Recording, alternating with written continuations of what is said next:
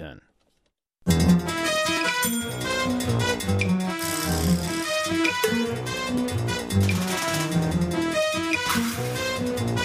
From WAMU 88.5 at American University in Washington, welcome to the Kojo Nandi Show, connecting your neighborhood with the world. The computer guys and gal are here.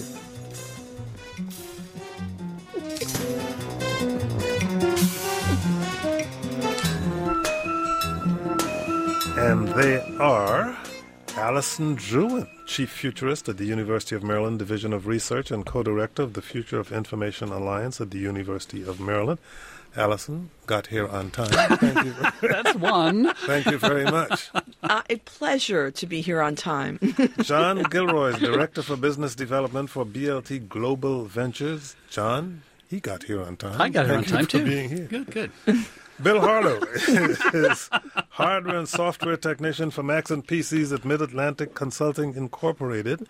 Can you tell us what technology you used to get here today? Actually, to get here in the nick of time, Waze saved my bacon. So, I'd love to hear from any of the listeners what is going on Rock Creek Parkway, because that was brutal. I was delayed in Rock Creek Park this morning, and I never checked to see exactly what was wrong. So before this broadcast is over, we will find out why Bill Harlow was delayed on Rock Creek Parkway. But it is the computer guys and gal, and you know how to join the broadcast by calling 800-433-8850. Apple has long been the king of music sales with its iPod and iTunes Store. Now the company is jumping into the music streaming business as more people choose to subscribe to services like Spotify and Pandora for their tunes. The company said yesterday it will launch Apple Music on June 30th. Tell us what you think. 800-433-8850. Will you try it out? Do you prefer subscribing to a streaming service or buying songs you like?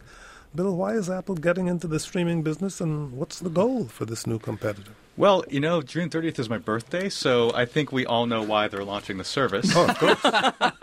Makes sense. No ego problem there. Yeah. Exactly. Well, I think the reality is that, more and more people are switching to these sorts of services versus, buying albums or songs outright. Spotify is really popular. People even go to YouTube, pull up a video, just listen to a song. So they've got this hybrid system in place where you can get a basic, free package, sign up, and you can listen to Beats One Radio, or you can pay a monthly fee. It's going to be $10 a month for individuals, $15 a month for families. And the idea behind that is you have access to, they're not really clear, but it sounds like just about everything. So, pretty much everything in the store, they'll check to see what you've already got in your library and try to match that. So in some ways, it's a lot like iTunes Match. In fact, when I was reading through, I can't really tell the difference, but Apple claims that they are different yet complementary. I don't know what that means yet, so still a lot more to find out. But it looks pretty cool, and my favorite feature, two favorite features. One is they're willing to put this on Android, not just Apple products. And secondly, the radio station is actually, they've got Zane Lowe, who's a BBC One DJ. So he and his team are going to be curating music. It's not just algorithms picking what's popular. Human beings, no way. Best part of it is how he managed to get in for the entire audience that June 30th is his birthday. Yes, that's the important phrase. Are you going to get candy and flowers then, too? I'm thinking small, Allison. It's also going to upgrade its iOS 8 mobile operating system and OS 10 system for its computers. What should we know about these new operating systems, and how soon do you recommend upgrading? As late as possible is always my answer. Right. In my case, I've got other hard drives I can install and test on, which I always like to do first. So this macOS 10.11 El Capitan is coming out in the fall, and the big thing is it's a refinement. They're working on performance. One of the things they talked about that interests me is called Metal, which you may have heard about with iOS.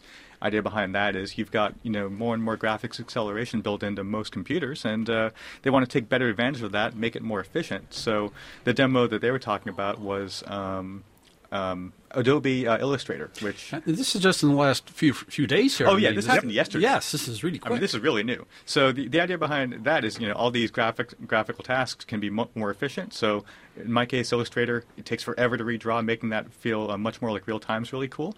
Safari's gotten smarter, adding some Chromecast-like features, and It's really silly, but one of the things they showed off that I like a lot, because if you got like a big monitor or a high-res monitor and your cursor's really tiny and you're trying to find it, you shake it and it grows so my aging eyes can find it easier. Other recent news out of Apple is a new title for the company's design guru, Johnny Ive. He's now Chief Design Officer, with a mandate to work his design magic not just on Apple products, but its stores, its packaging as well. The campus even, too.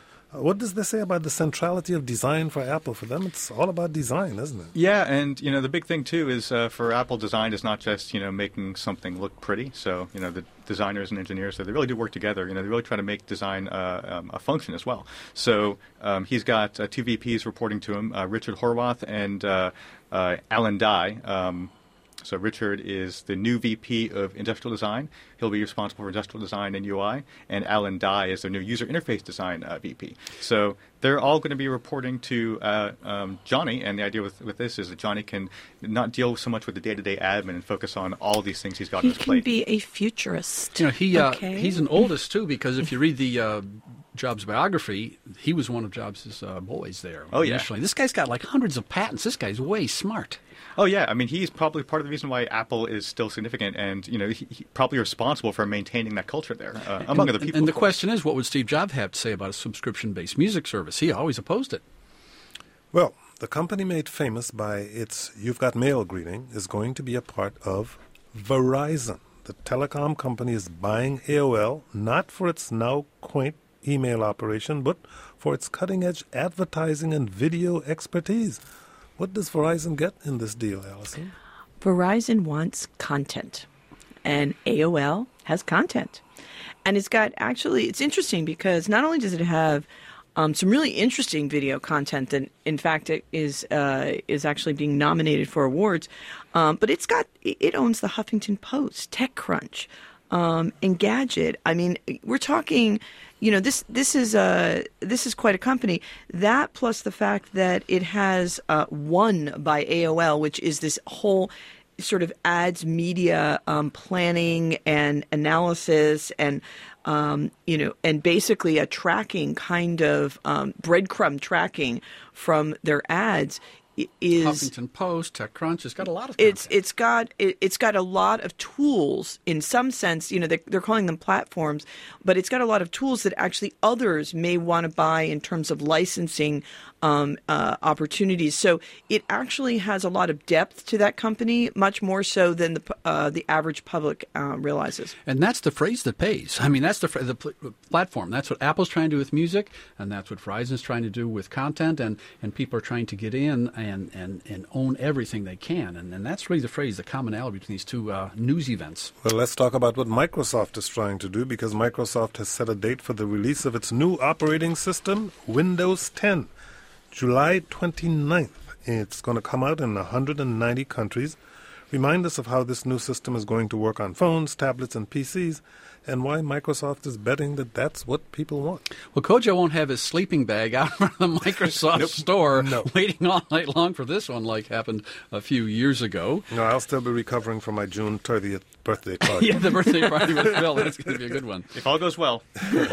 Well, if people remember Windows 7, it was kind of a likable operating system, and Windows 8 tried to incorporate a lot of mobile features in it, and it was a little awkward for old-timers, and some people adjusted to it. What they're trying to do is trying to come up with some commonality where the operating system can work well on a desktop and well on a tablet and look cutting good on a phone itself. And I think that may be biting off more than they can achieve. But we'll see what happens here, And by the way, it's going to be free. So this is a whole different model from what we're used to from Microsoft. Well, it's free for Windows 7 and 8 owners. And in fact, if you have Windows 7 or 8, you may have even seen this little thing at the bottom of or in the taskbar that has the Windows logo, and that's so you can get in there and sign up and reserve a copy to download for free. Yeah. No, I mean, actually, they're learning that it's all about a tech ecosystem, and that it's got to play well in all different forms. The real challenge is, are they going to let the let the content live and breathe differently between the different platforms, or are they going to make sure they shoehorn every single platform to being the same? And that's what happens with Windows 8. Right. And so they've got to be careful with that. I think they've learned a bit from this. But again, we've got to remember, Windows 10 users are still going to live in a mixed world. They're going to live in a mixed world with music, with video, because let's face it, Microsoft is not king in all forms of media. I know this is shocking to you, John, but I have to tell you that. On to music again. Here is Chris in Arlington, Virginia. Chris, you're on the air. Go ahead, please. Hi, Chris. Are you there? I just can't... Hey, how's it going? Can you hear me now? I can hear you now, Chris. There we go. Okay, how are you doing today? Pretty good. How are you doing? Yeah, I'm doing well. Yeah, I heard the topic you guys were talking about, so I was interested in it. So I figured I'd call in and put in my 2 cents on it. Is this the Kojo show or the Chris show? We are interested in your 2 cents, Chris. Yes. Go ahead, please. Yeah. So basically, I'm very for the streaming of music, and not just owning music. Of course, how Apple has iTunes and their iTunes library with everything, and Microsoft, they have their own music thing and all that. I personally, I think that's a great thing, like Spotify and especially like places like Pandora that do this stuff. You don't have to pay. I think that's really good. So you think it's a good idea that Apple is getting involved in this? Yeah, no, I do. Yeah. That's it? I think the more people that, I don't like there to be one company that kind of runs, everything. So I like it to be, shared between everyone, so everyone kind of gets their business in it. And So, Chris, I got a question for you. This is Bill. Thank you. I'm just wondering, so I guess you use streaming services. Has this changed your music buying or consumption habits at all? Like, what do you do most of the time? Do you stream? Do you still buy albums? Do you even listen to the radio other than Kojo? Yeah, I honestly usually am streaming my music, or I do have a library. I built my own library, but it's in combination. I stuck with iTunes because that's what I started out on, but I do have a little bit of a library built with. But in recent times, Microsoft. how do you access most of your music recently? Recently, that would be through Spotify, Pandora, or through iTunes. Exactly, through streaming. Once you hear the use of that word, honestly, it means I'm not paying for much anymore. No, my 16-year-old doesn't even conceive of why you would even want to own something. I mean, it's just a pain. I mean, you can get it when you need it, and what you imagine what you want, and what's the point, Do you put it? I think a great way to put kids to sleep nowadays is talk about the joy of collecting vinyl and watch their eyes glaze over. Yeah, no, you're old. Forget it. Let's stay with music for a second. And Brady in Charlottesville, Virginia. Brady, you're on the air. Go ahead, please. Hey, how are you doing? As an unsigned singer-songwriter, I am struck by the advantages that the new sort of way of life has for me in the way of getting a cult audience, but also the inequity between what kind of compensation I'm getting from my music and what kind of compensation the middlemen are getting. From what I understand, Pharrell, for the millions of hits on the song Happy, got about $6,000 from Spotify. Does that ring a bell? I don't know, Bill. Does it ring a bell for you? Let me check my numbers. I'm sorry, I don't. It doesn't ring a bell. Anyway, the point is just that I think something has to change in the way of compensation for the people who actually write and produce the music. And I'm wondering if what you all's thoughts are on this, and if Apple has any plans to compensate musicians a little more equitably. Thank you. I have no idea, Bill. I know that Apple had difficulty with the music industry because they wanted to offer their services for streaming at a lower rate than they end up offering it at. But this is all about the money, isn't it, and who gets what? It is. I mean, if there are no artists on there, then, is it going to matter? I think it's interesting, too, because I brought up Zane Lowe earlier. He was responsible for, or partially responsible for, breaking some artists and getting them popular. And, I'm sure there's a threshold you have to hit before the numbers make sense, where Apple's making money and drawing people to the service, and the artists are getting paid a reasonable fee for that. From what I've heard about Spotify and Pandora, you have to, he mentioned Pharrell, you have to get a lot of plays for it to really add up. And the only way that's going to happen is if you're already kind of established and popular. So there's also the issue of just marketing yourself and getting the word out there that you exist and people want to listen to your music. Brady, thank you very much for your call. Good luck to you. We've got to take a short break. When we come back, more of the computer guys and gal. You can also call us at 800-433-8850, and we discuss security and privacy. You can also shoot us a tweet at Kojo Show. Our hashtag is Tech Tuesday. You can also send email to kojo@wamu.org. I'm Kojo Nandi.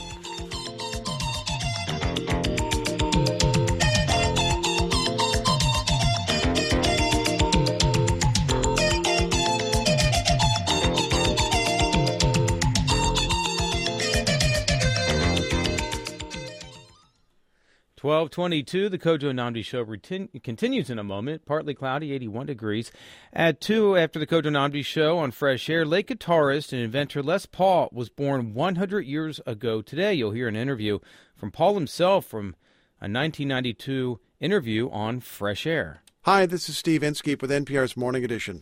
The crack of the bat, the roar of the crowd, and the smell of fresh-cut grass are all signs that spring has sprung.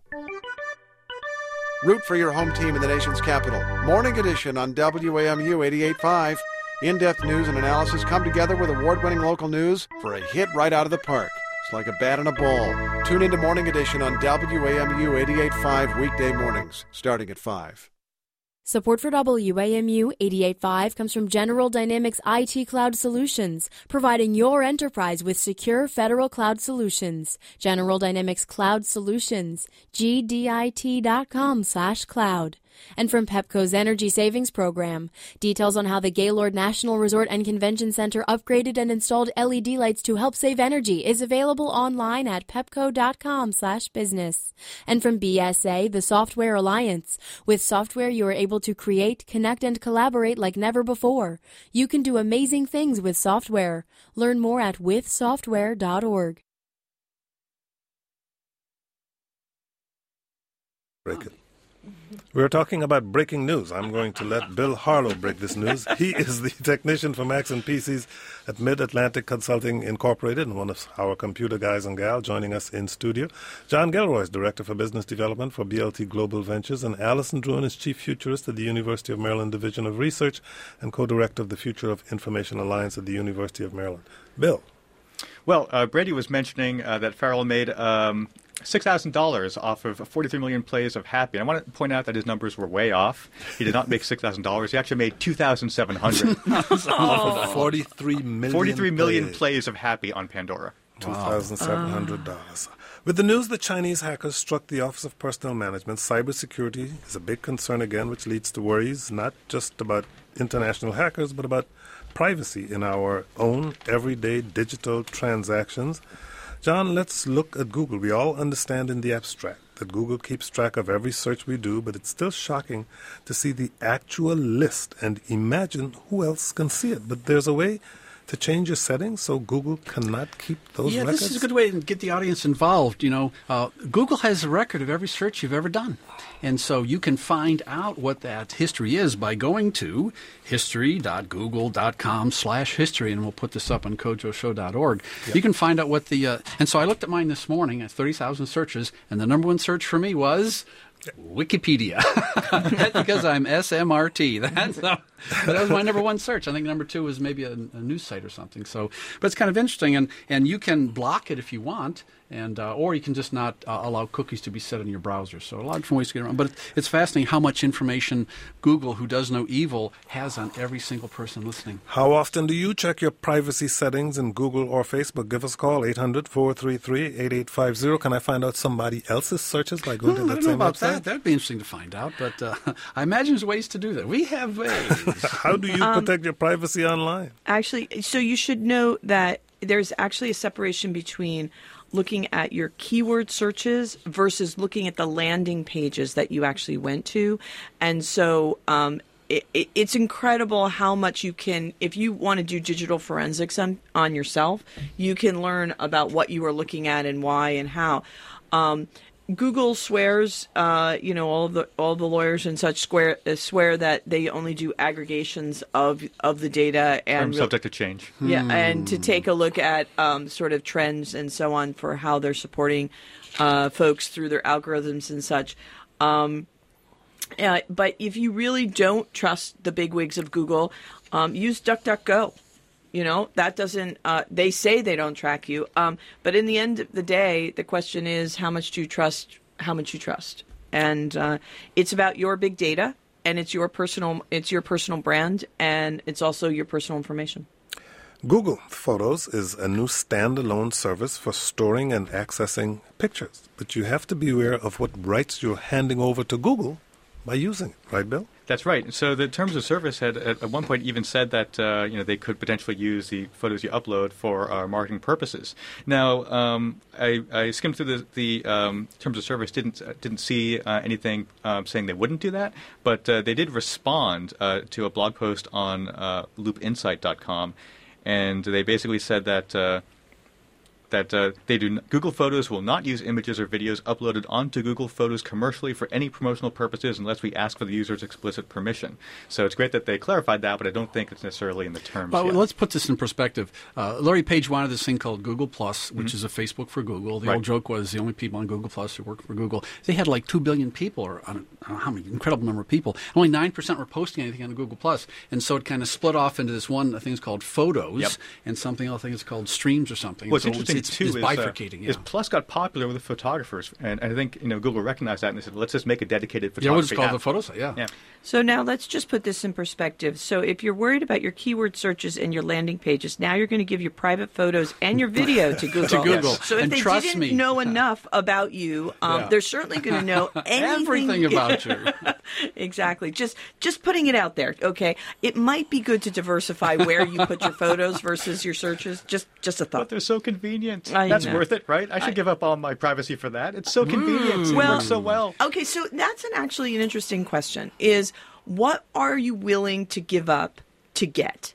And it's by generation, it's been seen that the younger generation is willing to give up more privacy and security for convenience and mobile access. And it's a very interesting thing because the older you get, the more concerned you are, maybe because you know the implications of what could happen. The graph is very easy, too. When you graph it study after study, Pew, they go, look at this. Old folks under of a certain age, they're more careful than young folks. It's just this obvious graph. The older you get, the more stuff you've done that requires privacy. An aviation security researcher told the FBI that he took control of a plane in flight by hacking into the in-flight entertainment system, then getting from there into the flight controls. This reminds us of the Target hack, where the attackers got into the heating system and then from there into the main company system. What's the lesson here? And this individual was apparently on the plane, Bill. And apparently was able to issue commands to make it climb a bit. So you've got these Wi-Fi networks on the planes, and they're not like fully segregated physically from the rest of the network. I mean, there are security measures in place, obviously. People who engineered this aren't dumb, but to me, it sounds like maybe they need to explicitly say, okay, here's this system. This is only for in-flight Wi-Fi. It doesn't even talk to the other systems. It's completely air-gapped, so to speak. You have to be siloed. It's not siloed well enough. So he demonstrated that, you can get in there and you can mess with the plane. Oof. Yeah, that's my response. Here is an email we got from Sprite, a tweet we got from Sprite, who says, Apple's new music app offers significantly better return for musicians. It's also Android compatible. But speaking of return for musicians, we got this email from Lindy who said, the only way working musicians can make any money today is to play live. Tour. Yeah, that's what we talked which about is in the what break. we were saying in the break. It's a grind, though. Yeah, no. What you have to do. But more music. Back to the phones. Here is Roy in Davidsonville, Maryland. Roy, you're on the air. Go ahead, please. Wow, you guys are covering all of my pet subjects. We do it just for you, Roy. Well, thank you. The one thing I wanted to bring up is Apple mentioned when they launched their news on the WWDC yesterday was that they were explicitly not going to track what you were going to be receiving from the app. which I thought was a huge, they deserve huge kudos for, because they're the only ones putting themselves out there to say, hey, enough is enough. Roy, I got to jump in here. That's not a radio station. That's the Worldwide Developers Conference, right. WWDC. That's right, because it also is a radio station, or used to be anyway, here in Washington. Correct. Yeah, I appreciate you jumping in, but Worldwide Developers Conference, I'm a geek. I watch it every year. And I was excited about the Apple Music launch, because I think if one company is going to try and take care of musicians, it's probably Apple. I mean, because if you look at their growth trajectory, a lot of it is because of music.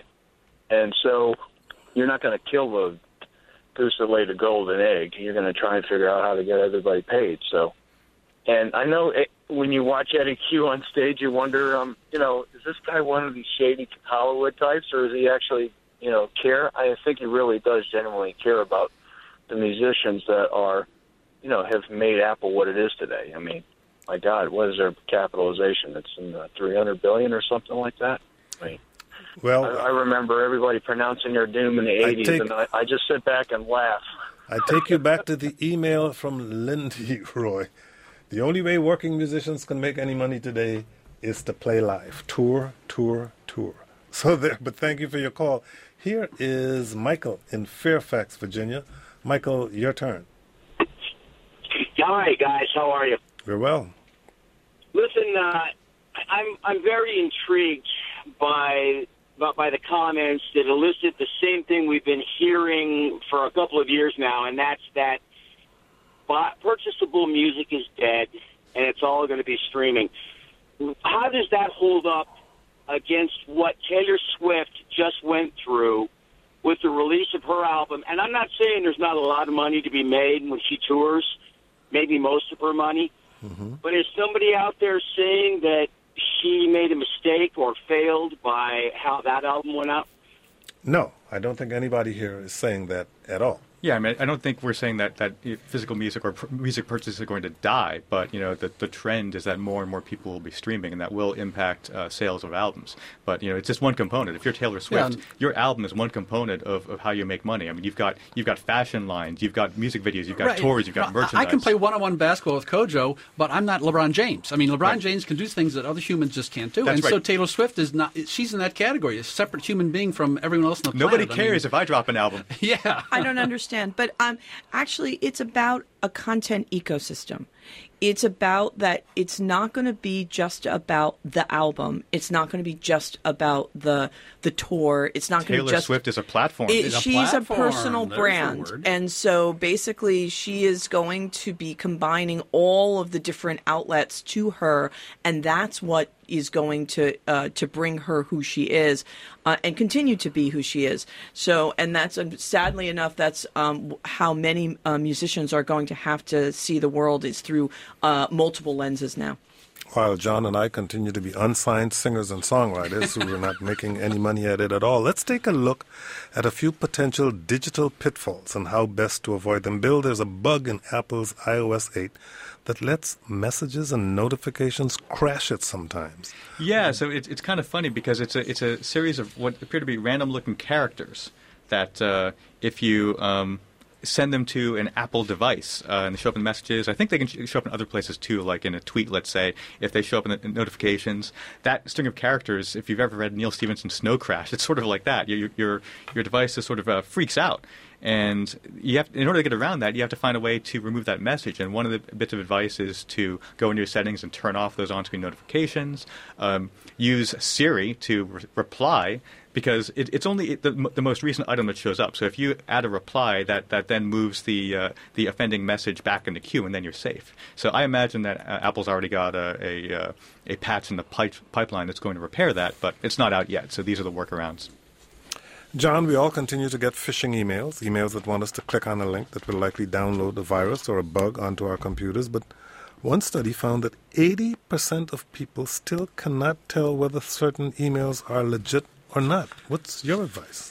Well, this is amazing. I mean, we put the link in Kojo's show, and you can take a look yourself and see. And it's easy to get fooled. And I think what's happening now is that more and more people are reading their email with handheld devices. Their attention is being diverted, and they're looking at something quickly. And, oh, this is from Bill. I know Bill. I'll click on, it's the wrong Bill, it's the wrong Kojo, it's the wrong Allison. So what's happening, I think, if you combine this perfect storm of most people using their handheld devices and they're not paying as much attention, and the phishing expeditions with PH are getting more and more sophisticated, and people are vulnerable. And no wonder so many exploits are taking place, because in the federal government they're attacked just like everyone else, and phishing is going to win.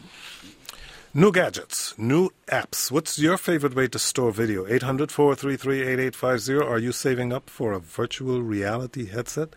New devices and apps are coming online all the time. Our computer guys and gal have picked out some of their favorites, from video to virtual reality. Allison, we have talked about Periscope and Meerkat and the popularity of video and social media. Now a startup called Founder Fox hit the funding jackpot with its app that lets entrepreneurs pitch their ideas to investors. What happened? Well, this is interesting. Basically, there's a new currency, which is you got to know how to do a pitch. Because there are hackathons, there's competitions, and certainly, there's Kickstarter projects and so on. In order to make it big these days, you've got to be able to give that elevator pitch in a certain amount of time, in a slick video, right to the target, and you've got to have a lot of imagery, a lot less bullet points, and so on.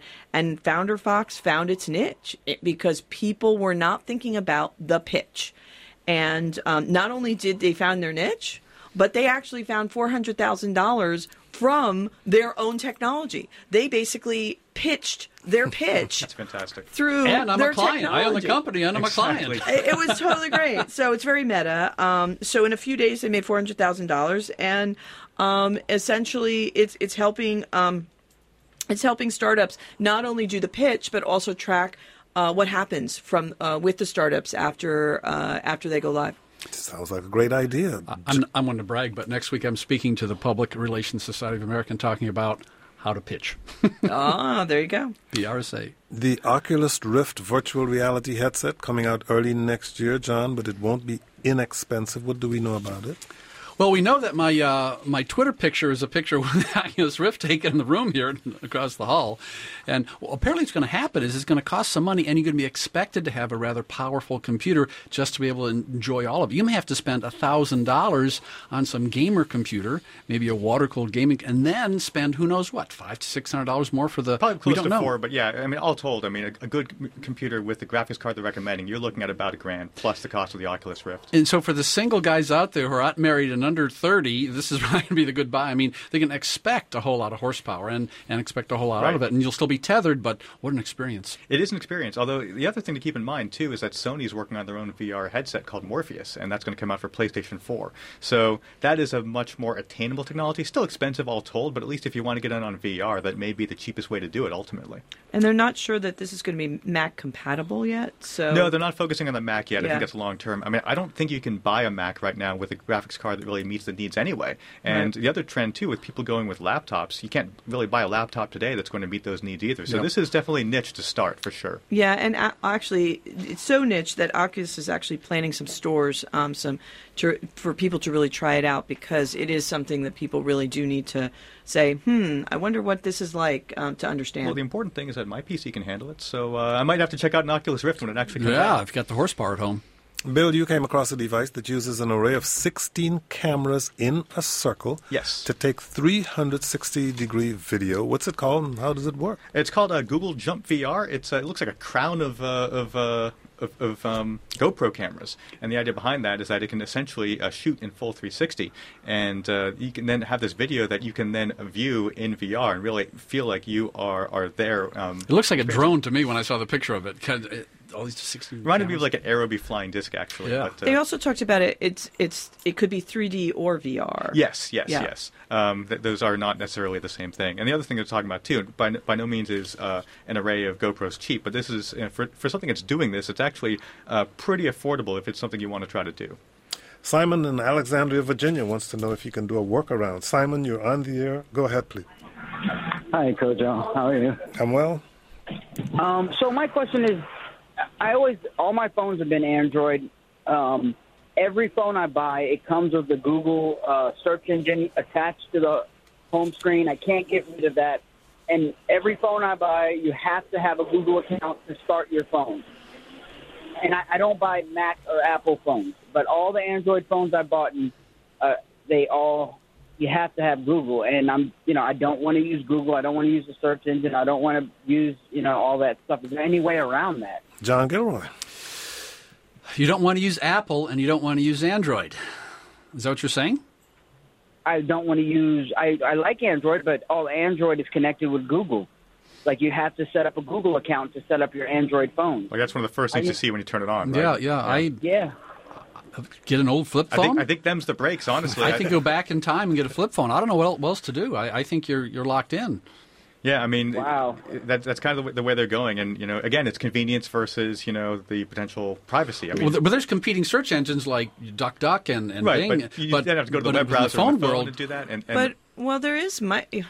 is Microsoft. I can't believe I'm saying this. There is the Microsoft operating system on some phones, and it's 3% market share. Right. It's just so small that I can't see anything today that's going to get around that. The problem with Microsoft is you can't use because they're so small. Like, a tenth of the apps work. Right. And that's the problem. Yeah. If you want the content, they want you. Sorry. Yeah, so at that point, you're going to Android or iOS. Yeah. Sorry about that, Simon. We've got to take a short break. When we come back, this is the season for graduation and Father's Day. What are you getting your techie dad for Father's Day? What tech device is on your college graduate's wish list? Give us a call, 800-433-8850. Shoot us an email to kojo@wamu.org or a tweet at Kojo Show.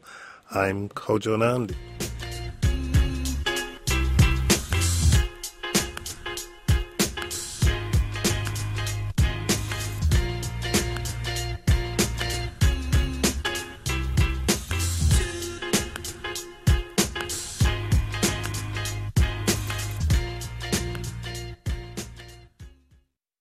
Coming up at 1, the Joe Go Project brings their jazz, funk, and fusion to the DC Jazz Festival and live to our studio.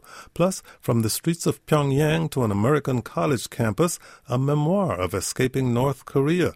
Today at 1 on the Kojo Nnamdi Show on WAMU 88.5 and streaming at kojoshow.org. Good afternoon. I'm Pat Brogan. It's 12:43, mostly cloudy, 84 degrees. Tech Tuesday, this hours of the Kojo Show, continues in just a moment. Then at 2, on Fresh Air, the legacy of the 1947 partition of India that created Pakistan. You'll hear from one journalist about the violence that surrounded the partition, why those tensions persist today, and how they've led to Pakistan's support of extremist groups like the Taliban. Support for WAMU 88.5 comes from City Market at O, unveiling Symphony in D.C. Major, block-long artwork paying tribute to Shaw's neighborhood legends. Live music by the Jogo Project and Local Bites, June 11th, 6 to 8 p.m. citymarketato.com/symphony in D.C. Major. And from University of Maryland University College, offering bachelor's and master's degrees for today's in-demand careers. Learn more about how they can help advance your career at umuc.edu. And from Brilliant Earth, committed to environmental and social responsibility when designing diamond engagement and wedding rings and other fine jewelry. More information online at brilliantearth.com. Welcome back. We're talking with the computer guys and gal. Allison Druin is Chief Futurist at the University of Maryland Division of Research and co-director of the Future of Information Alliance at the University of Maryland. Bill Harlow is a hardware and software technician for Macs and PCs at Mid-Atlantic Consulting Incorporated. And John Gilroy is Director for Business Development for BLT Global Ventures. As we said, this is the season for graduation and Father's Day. Allison, for the person who often misplaces things, how can the little adhesive square called tile help? Yeah, this is interesting. You basically, it's you have to have an app and download it onto your phone, okay? Mm-hmm. And then essentially it's almost like a find your phone, okay, or find your friend, because if you have that tag on that thing, you'll be able to find. I have one and I lost it. I realized as I was dealing with this, I said, wait a second, what if I lose my phone with the app on it? So this might not be right. But anyway, you have to use the Bluetooth, find I have what one. you've lost. I did a speaking gig downtown, and someone, as a honorarium, they gave me one of these little things. In case you lose your phone. I have no idea what I did with it. How good is the adhesive? Going to stick it to my cats when they get out of the house?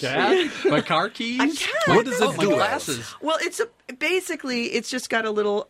It's got a little radio signal to the app. It uses Bluetooth. Okay, and it's a little tile, and it costs $20 for this little tile. If you lose the tile, John, you've lost $20. What a cheapy gift I got, huh? But if you, yeah, really. Know what I'm giving on June 30th? For $17.95 for each tile. But anyway, the idea Good is gift for Bill's birthday present. But the idea is Actually, it would be. basically. I'd accept it. You guys are so anyway. The idea is essentially to add more information to the objects that matter to you, and then you can find it. The problem So I can't is stick it to my cats. Is what you're saying? Silly. Fine, I'm finishing Allison's earlier sentence. Silly. You guys are so silly. Allison, you're the only one with any sense here, so keep talking. For Hear that people all the planning time. to travel with their devices, Yes. there are a variety of cases that add some extra protection. Yes, it's called Life. Well, there's one company I like, which is called Life Proof, and basically, you can drop the thing, you can submerge it in water, you can dump dirt on it, and it works. It works on iPhones, Samsung Galaxy, Droids, iPads. Essentially, as we make these things smaller and smaller, they become more and more fragile. I'm not the only one to have dropped my iPhone 5 within 10 seconds of getting it before I got a case on it. Now I have a case on my iPhone 6. But it's really important to actually have it so that you, besides losing it, John, that you don't end up breaking it within 2 minutes. And it's fun because you could do selfies underwater. Really worthwhile, because it's amazing how much you realize these phones actually cost when you drop and have to replace them. Oh, you don't want to. I still have the crack in the iPhone 5. My daughter Aviva is is still walking around with that iPhone 5 with the banana. She calls it the banana crack. Give you those hand-me-downs. That's shocking. Oh, hey, it's a gold. I'm not gonna balk at a gold anyway. Good luck, Aviva. For the woman on the go, how does Mighty Purse help you keep everything fully charged? Oh, I love this one. You can choose from so many different styles of purse, but when you open up the purse, you can plug in your USB device, and it is awesome. So you can have the most stylish outfits in the purse and everything else, and then you've got your phones and your stuff hanging in there. My briefcase does that, actually. It's got a battery built in and all these little charging I'm ports. loving it, but usually it's Can not I so get that in a stylish. man purse? Actually, there are a few man purses like that. Yes, there are. It's a European carry-all. Yeah, it's Man great. purse. Anyway, I love it. The Mighty Purse, $100 range, lots and lots of styles to choose from. Thank you very much. Bill, Google announced a new version of Android that is now available for developers to play with. How will it differ from what we have now? Well, there are a lot of subtle refinements. The things I found most interesting to me were they were talking a lot about developing areas of the world where maybe fast cellular data access isn't ubiquitous. So the idea behind that is you can have maps and other data that it recognizes that it doesn't have a great connection, so it caches what it can offline, so when you're not on a network at all, the device is still functional and you can still get something out of it. And it's stuff like that Google does I find really, really cool, because they're not just thinking about someone like me who's got all this convenience around him.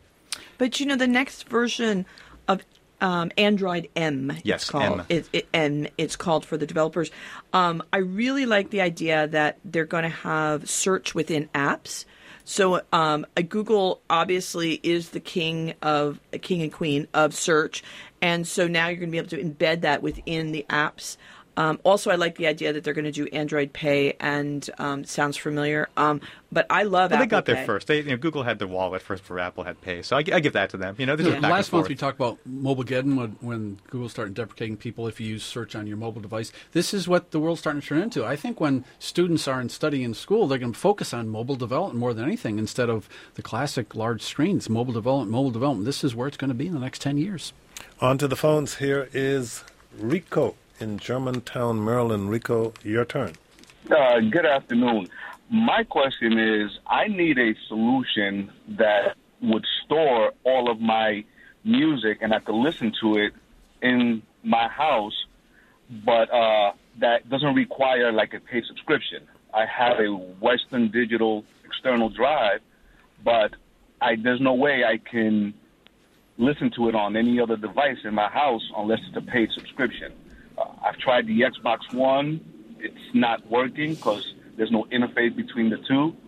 So, any suggestions? Well, I have a vast collection. I think over 10,000 albums, CDs. You know, if you look at the statistics, Rico, you find out that 50% of hard drives don't make it to their 6th birthday, even if it is June 30th. And CDs last about a decade, so you're on thin ice. You've got us on thin ice, and we'll have Bill give you the solution. But I know you're on thin ice. Maybe he can reach out with a stick or something and pull you in. Well, I'll give you my solution, which may not fit your needs, but yeah, I do have a Mac Mini. You can buy these little devices called NAS, network attached storage. They have multiple hard drives in them. Have that new network. Fundamentally, for me, I had to rip everything from CDs and put them on these drives on the network. And then there are a variety of different things you can hook up to your speakers or receivers or TVs or what have you. Like an Apple TV, for example, would see your iTunes library from a central location.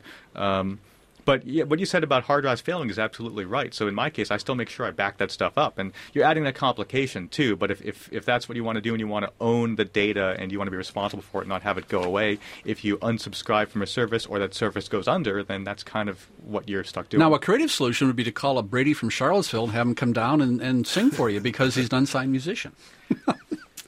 You're weird. Rico, 10,000 albums? Wow. That's a lot of listening, pal. Good That's luck. big data. Thanks. Big data. Thank you very much for your call. Good luck to you. Apple, Bill, announced last month it's buying a company called Coherent Navigation. How does the purchase reflect a desire to challenge the dominance of Google Maps? Would Coherent Navigation have helped you get here faster today? Well, I used Waze, and Apple uses Waze data, but Waze just had way more information about all the stuff that was going wrong in my life at that very moment, so that came in really handy. I think this is Apple doesn't say much about who they acquire and why, but it's another company that does navigation. It sounds like what they do is they add the ability to do more precise navigation without the traditional GPS signals. When you use your iPhone that talks to the cell towers, it does the best it can, gives an approximation, and the idea is that this helps refine that further. And would you invest in a company called Incoherent Navigation?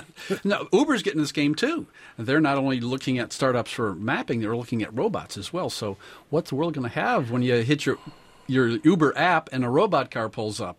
Who knows? But, the other thing too is, look, Apple learned the hard way that it's not okay to do mapping only, 80% of the way. Mapping has got to be incredibly accurate and incredibly, on time and, right to the moment. Current, yeah.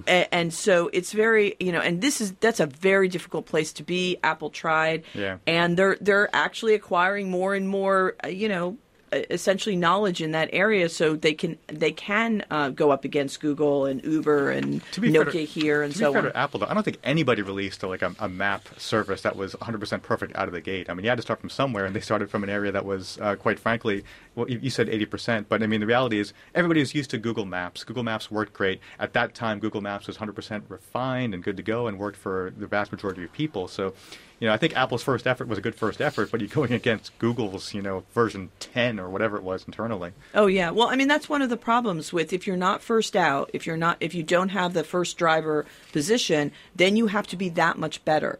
And Apple didn't get it because Apple had this sort of ego, well, we're Apple, so of course we can be okay. Back to the theme of graduation and Father's Day gifts, we got an email from Deborah in Alexandria who says, I'm getting my husband the anti-tech gift. It's a beautiful handmade wood box with a lid that is engraved with 1, open box, 2, insert phone, 3, close lid, and be present in the moment. Apps of the month, John. Your app of the month is the Maps app on the new iOS 8. Well, I did a little traveling here in the last couple of weeks, and I was just amazed at how good this app is. I mean, I was driving, and my wife was going, let's go here, bang. And it would give very precise, and we make the wrong turn and correct instantly. And I can't believe how good it is. So I think it's the app of the month for me. What a great one. And it's an Apple product. It just works great. Allison, rather than picking an app this month, you have found 2 iPhone covers that you like. Yes, I'd like to give the first iPhone cover to John. Thank you. It is the beer can iPhone cover. It is $50, and it looks like you're carrying around a beer can. Wow, that'll be a change. Okay, and the second one is not for John. It is for all the executives in the world, whether they be men or women. It is a beautiful wooden zebra cover, and it is also 50-ish in terms of dollars. And so you can decide if you want to be like John with your beer can, or you can have a zebra wooden cover iPhone. What do you like about the wooden zebra cover? It feels natural. It makes it it's sort of like, you know how we used to have business cards? I know nobody has business cards now. I do. But we used to have business cards. I know you're Elvin. Nobody wants them. Nobody wants them.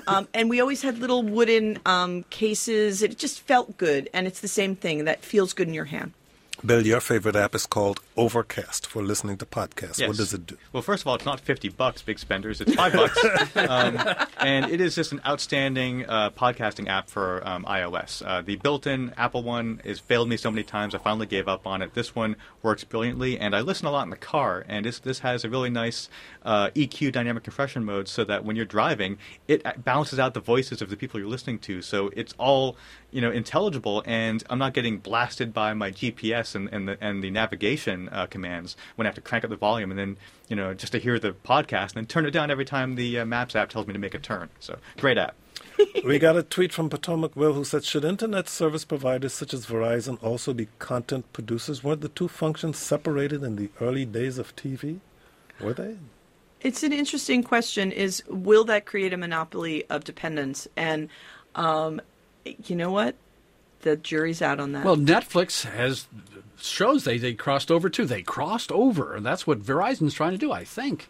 Yeah, well, and in the age of wireless and things that are carrying bits are cheap, so content is king. And they got to compete with the Comcast/NBCs of the world too, so they can't sit back.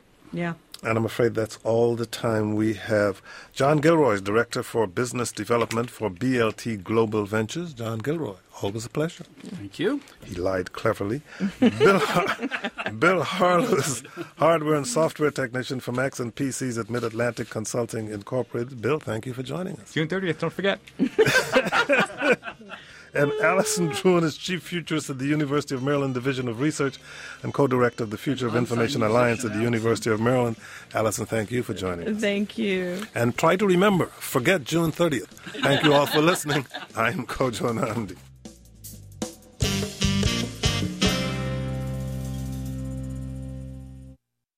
Coming up tomorrow on the Kojo Nnamdi Show, a fossilized palm tree found in Alaska. What ancient plants tell us about the planet's climate change cycles. The director of the Smithsonian's Natural History Museum joins us. Then at 1, growing food in cities. The University of the District of Columbia's role in researching urban gardening. The Kojo Nnamdi Show, noon till 2 tomorrow on WAMU 88.5 and streaming at kojoshow.org. And there's still much more Kojo ahead today after NPR News, a full hour from 1 to 2. Then at 2 on Fresh Air, late guitarist and inventor Les Paul was born 100 years ago today. You'll hear an interview. WAMU 88.5 is your listener-supported NPR news station in the greater Washington, D.C. region. You can support the Kojo Nnamdi Show and all the regional coverage you value by becoming a member today. Click the donate button at WAMU.org, and thanks.